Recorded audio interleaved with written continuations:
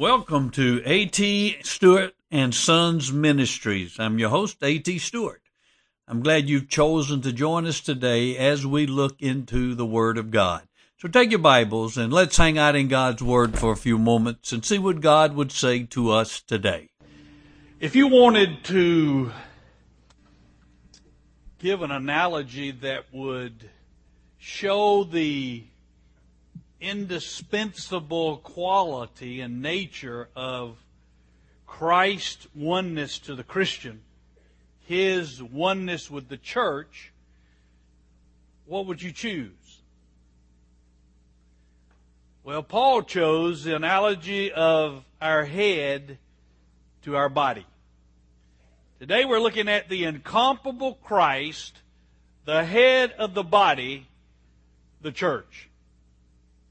Now this year we are stressing loving Jesus personally, and you remember our disciples' cross, and I want to just give you a brief review of that to keep it before you. The question we asked ourselves in the staff meeting last year, what would a mature disciple look like? We're in the disciple-making business.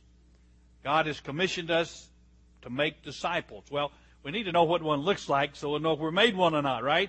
So we started thinking, what does a mature disciple look like? And so we believe God gave us this disciples' cross to show us the steps that a person needs to move through in order to become a mature disciple of Christ. And the first one is loving Jesus personally. It all begins in that personal relationship with Christ, doesn't it? You shall love the Lord your God with all your heart, soul, mind, and strength.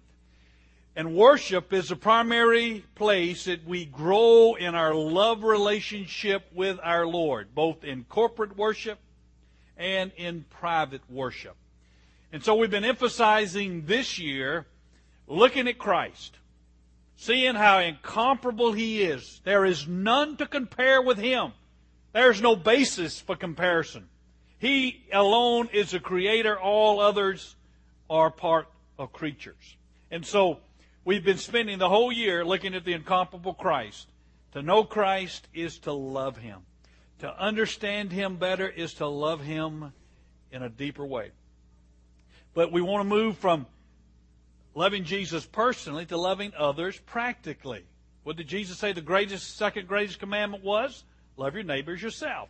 And so we want to see you move from loving Jesus personally, next step, love others practically.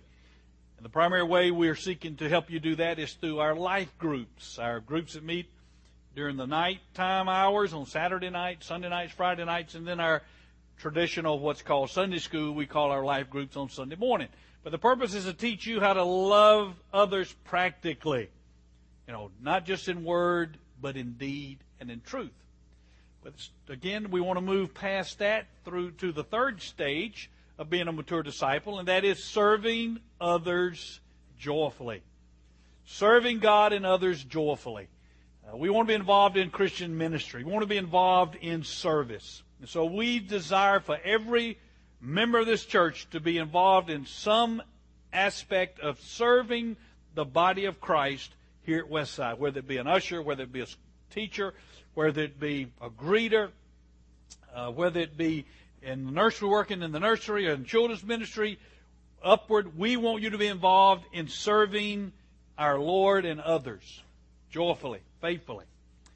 But then again, we believe a mature disciple moves on even beyond those three steps to the place where he is sharing Jesus relationally. We want you to be involved in intentionally building relationships with the unchurched, be it at home in your neighborhood, be it at work, be it at the ball fields where your kids are playing ball, be it at the social club, school, wherever. We want you to intentionally be building relationships with the unchurched for the purpose of sharing Christ's love. Now, we've designed this disciples' cross to help you see where you are in the process. Maybe you only come on Sunday morning. Maybe you're just at the first step. And you need to get involved in a life group. Maybe you're involved in a life group and you're involved in Sunday morning, but you're not serving anywhere in the body of Christ here at Westside, you need to move into an area of service. The nominating committee is at work. There are opportunities for you to serve. Come up to me, come up to Troy, say, hey, I want to serve Christ here at Westside. We'll find you a place to serve that's suited for your spiritual gifts. But maybe you're doing that, but you're not intentionally building relationships with the unchurched. We want to help you do that as well. So, just to kind of give you an overview of where we desire to see you move, that you might be a mature disciple in Christ. But now we're looking at the incomparable Christ for the purpose of falling madly, passionately in love with Him.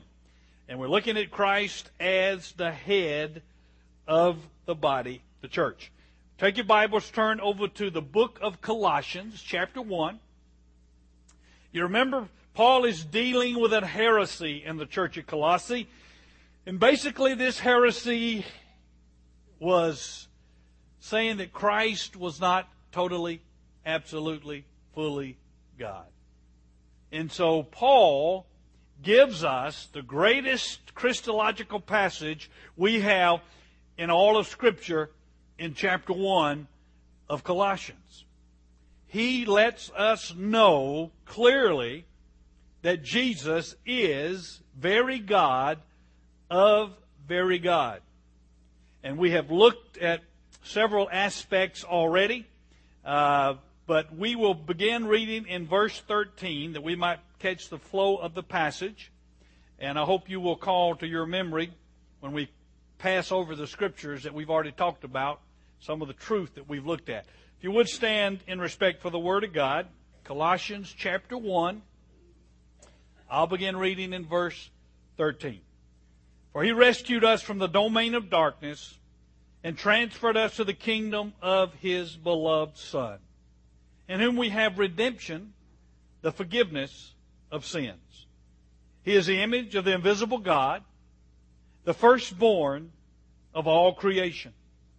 For by Him all things were created, both in the heavens and on earth, visible and invisible, whether thrones or dominions or rulers or authorities. All things have been created through Him and for Him. He is before all things, and in Him all things hold together. He is also head of the body, the church. And He is the beginning of the firstborn from the dead, so that He Himself might come to have first place in everything. For it was the Father's good pleasure for all the fullness to dwell in Him, and through Him to reconcile all things to Himself, having made peace through the blood of His cross. Through Him, I say, whether things on earth or things in heaven. You may be seated. And our concentration today, of course, is on verse 18, the first part of that verse, where Paul says He is also head of the body, the church. Now, the Bible uses a number of different metaphors and analogies to describe the relationship of Christ to the church. One that comes to mind is the analogy of the shepherd and the sheep. You remember Jesus said over in John, I am the good shepherd, and the good shepherd lays down his life for the sheep. Another analogy that comes to mind that Jesus uses is that of the vine and the branches. You remember? Jesus said, I am the vine, you're the branches. He that abides in me and I in him, he shall bear much fruit. But apart from me, you can do nothing. Another analogy that comes to my mind is the relationship between the husband and wife, as an analogy between Christ and the church. As Ephesians says, husbands, love your wives, just as Christ also loved the church and gave Himself up for her. Now today, Paul is using yet another analogy, and that is the analogy of the head and the body. I believe we can learn a great deal about the relationship between Christ and the church, Christ and the believer, as we look at this analogy. Now let me say something I've said several times before, but I don't think can be overemphasized. And that is this. I believe that God has given us things in this physical world, realities in this physical world, to help us understand spiritual realities. He's given us things we can see to help us understand things we cannot see. The spiritual truth has come first, and then the physical truth came second. For instance, in the beginning, God. Before there was anything physical, there was God, who is spirit. And so God created the heavens and the earth. But the spiritual preceded the physical, right? Stay with me on this. I am thoroughly convinced that when God planned His creation of the physical world, He said, I will create things in the physical world that will help my people understand the spiritual world. All right? For instance, I believe that when God created the process of human growth, that we're born a baby and we grow up into adulthood, I believe He set that process in motion because He wanted us to have a picture of the concept of spiritual growth. That just as we grow physically from childhood to adulthood, so we grow spiritually from being a babe in Christ to being a mature man in Christ. It was not that Paul one day said, I want to help people understand this idea of spiritual growth. Now, what can I do to help them understand it? And then he says, okay, I know what we can do. We'll take the process of human growth. How people start off as a baby, and then they grow up into childhood, adolescence, and adulthood, and I'll use that to help people understand spiritual growth. I don't think that's the way it happened. I believe God in His infinite wisdom said, I want to help people understand spiritual growth, and so I am going to create the human growth process as a way of helping people see the spiritual reality. I think that is also true when it comes to the human body. It wasn't that Paul one day said, now what is a good way to help people understand the indispensable oneness of Christ and the Christian, Christ and the church? Let me see. Oh yeah, look at the way that guy's head fits on his body. Hey, he can't be separated from that head and still live. I'll use that. I don't believe that's the way it happened. I believe God in His eternal wisdom said, I want to present a picture to mankind of the inseparable oneness of Christ and the church, and therefore I will design the human body to do that. Just like He designed marriage to be a picture of Christ and the church. Christ and the church, that reality came first. Marriage was His way of helping us see that. I think it will change the way you see the physical world when you realize that God created many things in this physical world to help us understand the spiritual world. And so when the Scripture gives us an analogy, we need to look closely at it. Because it's not unintentional. God was at work to create this physical reality so it would help us understand the spiritual truth that preceded it. So it is with the head and the body. So that means we got to look at this whole concept of our head and our body and see what we can learn about Christ's relationship to the church from this. And there are 5 things I want to point out. More could be said, but these 5 will get us started. First, there is an inseparable oneness, an organic unity, a common life between the head and the body. Now, look at me here for just a moment. You quickly notice that my head is attached to my body. All right? Doesn't take you long to figure that out. In fact, I doubt if you have ever seen a live, functioning head that was not attached to a body. I would also venture to say you've never seen a live functioning body that was not attached to a head. You recognize that there is an inseparable oneness here.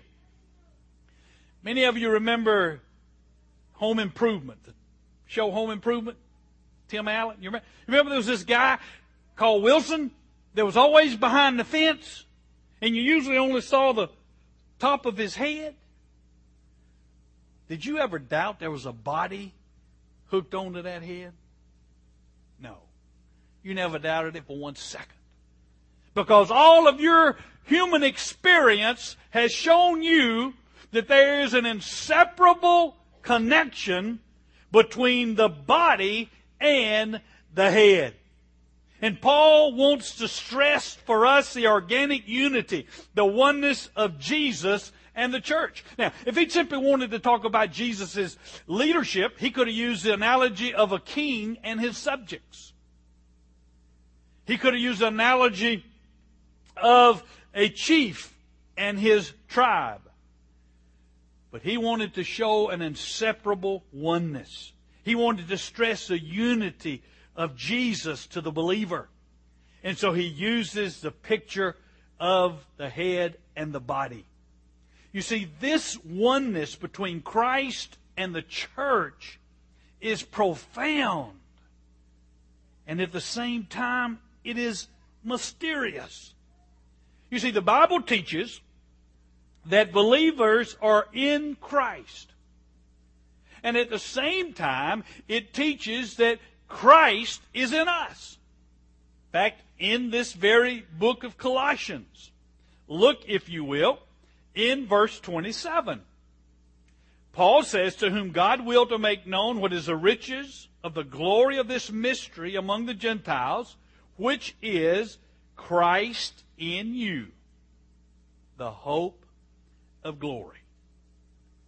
The Bible says that if you are a Christian, Jesus Christ is in you.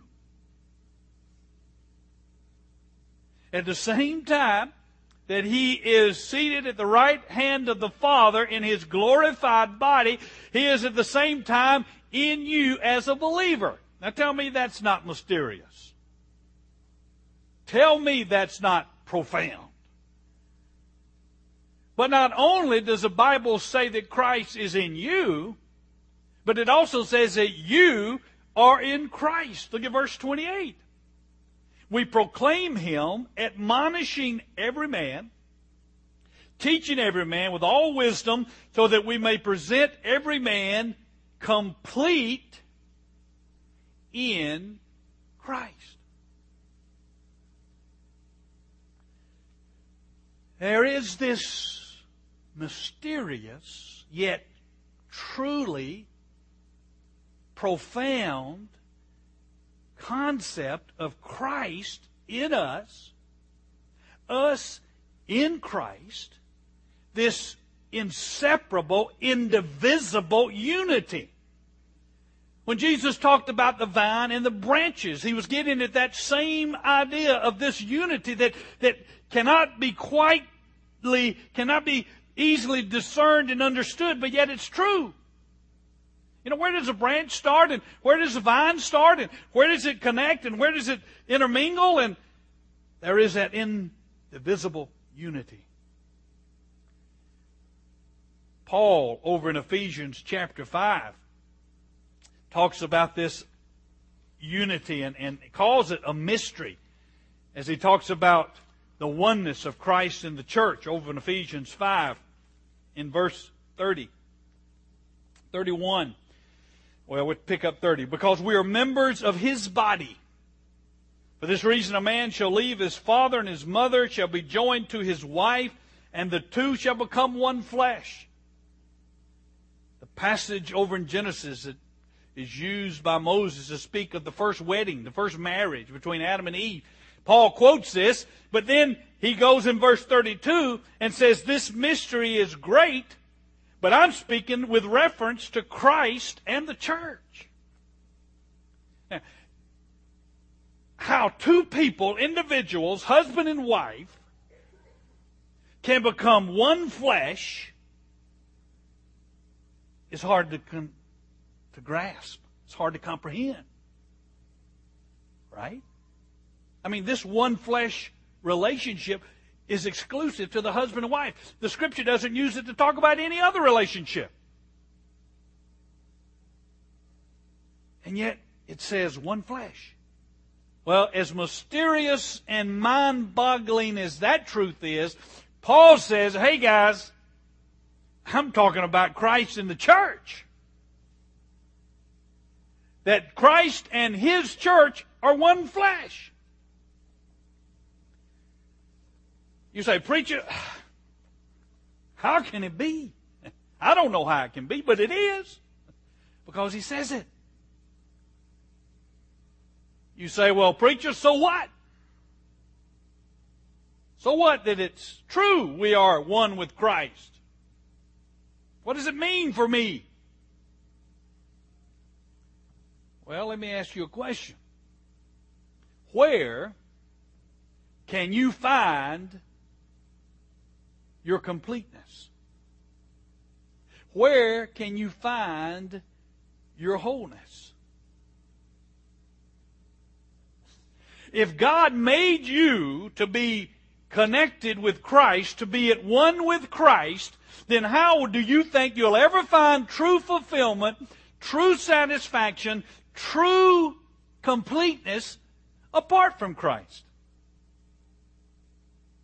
God has created a restlessness within us that can only be satisfied when we realize our oneness with Christ.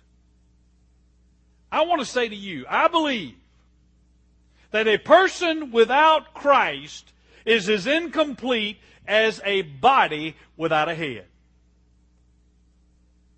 A person without Jesus is no more complete than a body without a head. Because God created us to be joined with Christ. And our completeness, our oneness will be found only in Christ. Paul says in Colossians 2:10, and in Him you have been made complete. You're not going to find a sense of completeness until you realize that it is found in your relationship with Christ. That it is found in your oneness with Christ. So that's the profound significance of this truth. That there is this inseparable unity between you and Christ, this indispensable oneness. The truth is, you're not ever going to find any real complete satisfaction and fulfillment in life until you find it in Jesus. You're not going to find it in your job. You're not even going to find it in your spouse. You're not going to find it in your children. It's only going to be found in Jesus. Because that's where God created us to find our wholeness and completeness. Second truth.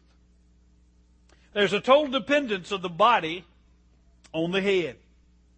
Have you ever considered how completely dependent your body is on your head?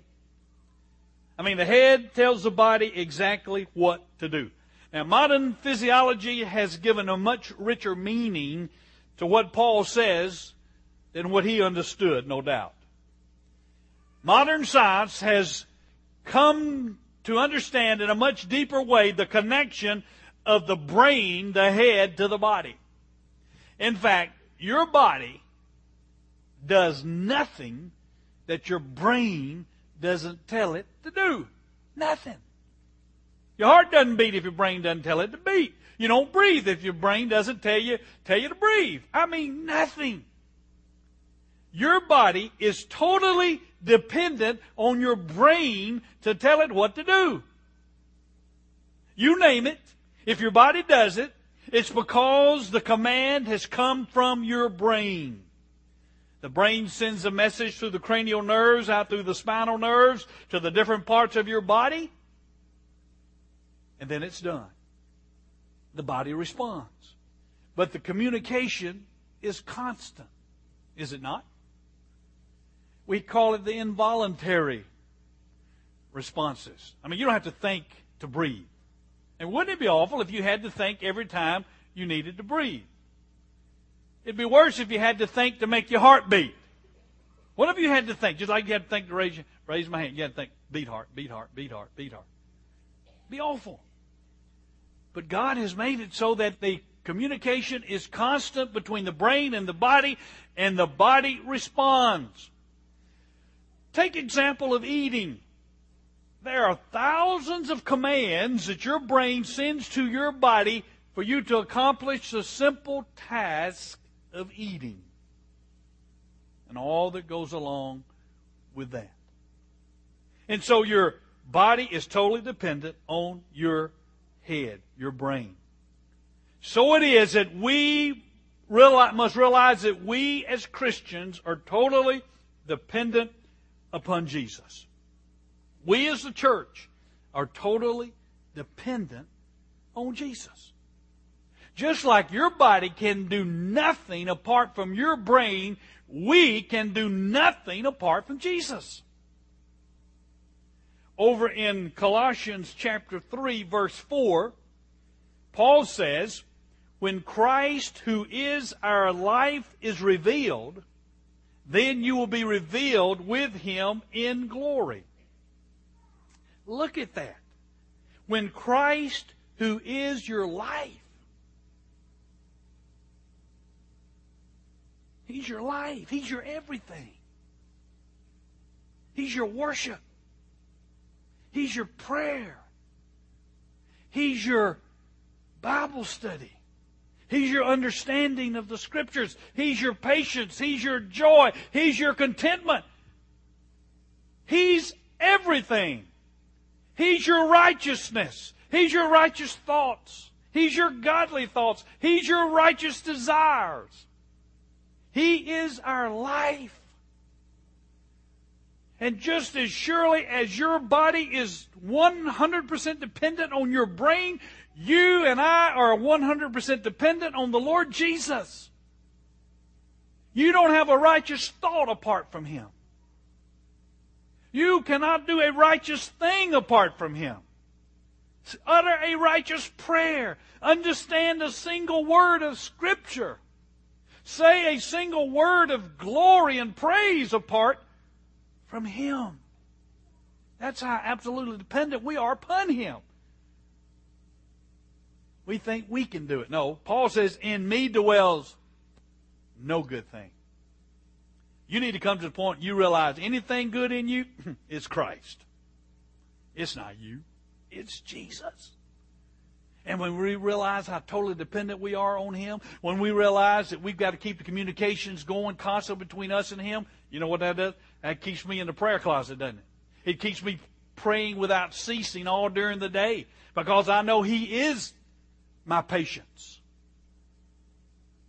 He is my wisdom. He is my life. You remember again, Jesus said, I'm the vine, ye are the branches. He that abides in me and I in him shall bear much fruit, but apart from me, what can we do? Nothing. Absolutely nothing. He didn't say apart from me you can only do a little. Apart from me you can't do much. He said apart from me you can do nothing. You and I must humble ourselves, surrender ourselves to Him and say, Lord Jesus, I want to see You as You saw the Father, and You said You could do nothing apart from the Father. I want to see that I can do nothing apart from You. And that drives us to Him in prayer. That drives us to Him in faith. That drives us to Him to trust Him, to work in us to accomplish His good will. Absolutely. Totally. So next time you sit down to eat, which probably won't be too long from now, you think about all the messages that have to go from your brain to your body to accomplish that simple task. And then you realize how totally dependent you are on the Lord Jesus. that apart from Him, you can do nothing. Third truth, there's a complete obedience of the body to the head. Now, when everything's working right, a normal, healthy body, there is complete obedience of the body to the head. The brain sends a command, the body does it. There's no questioning, there's no arguing, there's no reinterpretation. There is simple obedience. The body simply responds to the head. Now, what if it didn't work that way? What if the heart decided, hey, I'm not going to obey the brain? The brain says beat, I'm going to say no. I'm tired of this. I don't ever get any credit. Nobody talks about how great I am. I rebel. I don't get any days off. No vacation. I'm going to quit. In fact, people like to talk about me in a negative way. Got a heartburn. Got a heartache. Songs are written about me in a negative way. I decided I will not obey the brain. Disaster. All right? It's obvious. Well, what do you think happens when the church decides it's not going to obey Christ? What do you think happens when you as a Christian decide you're not going to obey Christ? Disaster. Because if we're going to function in a healthy fashion, we must obey Christ. We must obey. It's not for us to rebel. It's not for us to argue. It's not for us to reinterpret what He has said. We are to obey it. If the Bible says it, we are to do it. We're not to try to explain it away. We're not to try to reinterpret it. But once we have correctly determined the command of Jesus, the will of Jesus through the Word of Christ, then we are to do it. Not to procrastinate, not to question. We're to do it. Because just as the head is obeyed by the body, we must obey our Lord. Next truth. There can only be one head. Headship is singular. Now, how many heads do you have? Have you ever seen a normal functioning human body with two heads? No. Now, have you ever thought about that? I mean, there'd be certain advantages to have two heads. I mean, you could talk to yourself, you'd never be lonely. You could see twice as much. You know, you could turn this way and you could see more stuff. But you know, one problem negates all the advantages. How would you decide what to do? How much time would you spend arguing over what you're going to do? I mean, it's hard enough for a husband and wife to agree. Right? Think about if one body with two heads, two independent wheels, trying to figure out what's going on, what they're going to do. Now, maybe some of you have seen the Siamese twins that I have seen that have two heads. And it's a mystery to me how they can even walk. Because they got two different wheels. But God knew that the human body could not function properly with two heads. You can only have one head. So it is with the church. There can only be one head, and that is Jesus. No man, no pastor, no deacon is head of the church. It's not what I want. It's not what you want that matters. What does Jesus want? What does the head, Christ, want us to do? It's not my opinion that matters. It's not your opinion that matters. All that matters is what does Jesus say? What does He want us to do? How many problems would be solved if we simply stopped trying to please everybody and sought only to please Jesus? If we were not so concerned about giving our own opinions, having our way, but we sought to know Jesus and what He wanted, how many problems would be solved? Same in my life. If my life was geared toward finding out what Christ wants and seeking to be obedient to what He wants for my life, not what I want for my life, how much simpler and less hassle and less conflict would I experience? But we are in a turmoil because we're afraid we're not going to get what we want. And when we surrender to what He wants, then we can be at peace. Next, there's an absolute sympathy between the head and the body. Not a single thing happens to my body that my brain is not aware of. I touch a hot stove, my brain knows it immediately. I'm walking through the fields and a briar sticks into my leg, my brain knows it immediately. I could even burn my hand and catch a briar in my leg at the same time, and I might not feel but one, but my brain knows both of them are happening. You see, the brain knows exactly what's going on throughout the body. There's total sympathy between your brain and your body. Well, Jesus has complete awareness and complete sympathy with us. He knows what's going on in the entire body of Christ. All at once. He knows it all. He is infinitely aware of every heartache, every hardship, every problem, every trial that you encounter. He is infinitely aware of it.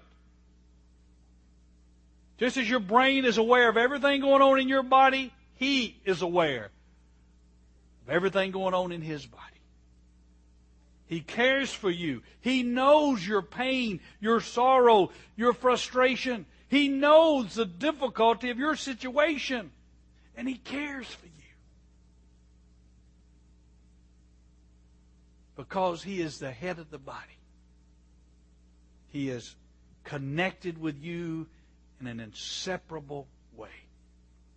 He knows the depths of your sorrow. And so the Scripture says the Lord is near to the brokenhearted and to those who are crushed in spirit.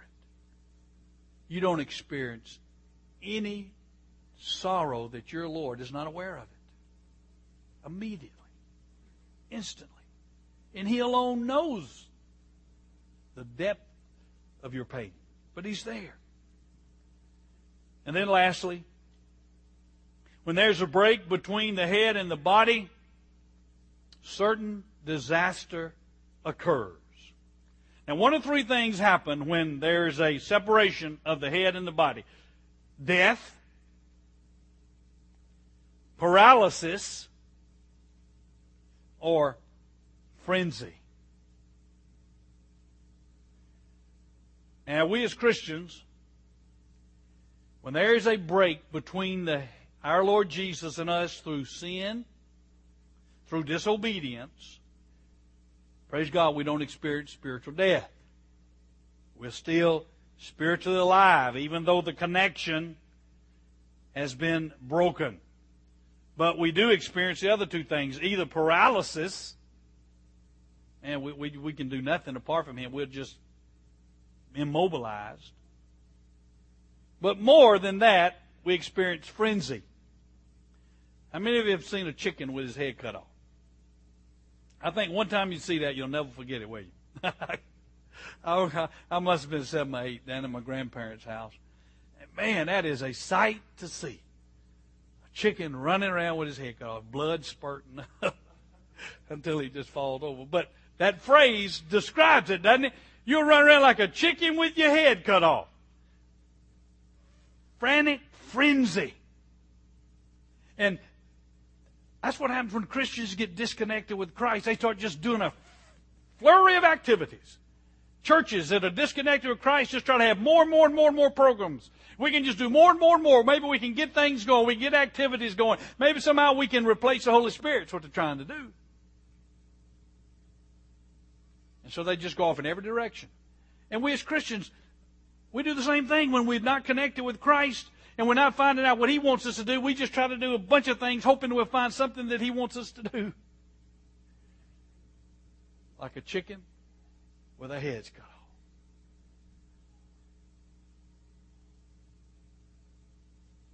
How's your connection with Christ this morning? Has that connection been broken because of disobedience in your life? Because of some sin in your life? Our incomparable Christ is the head of the body. There is that indivisible unity, that indispensable unity, oneness between us and Christ. Are you finding your completeness in Him? Do you realize He is your very life? Will you depend on Him completely for everything? Let's pray. Father, we do desire that You would reveal to us the depth of this truth that Christ is the head of the body, the church. And what that means for us as individual believers. That this week we would live in the understanding of His headship and this indispensable unity and oneness with our Lord. In Jesus' name, amen.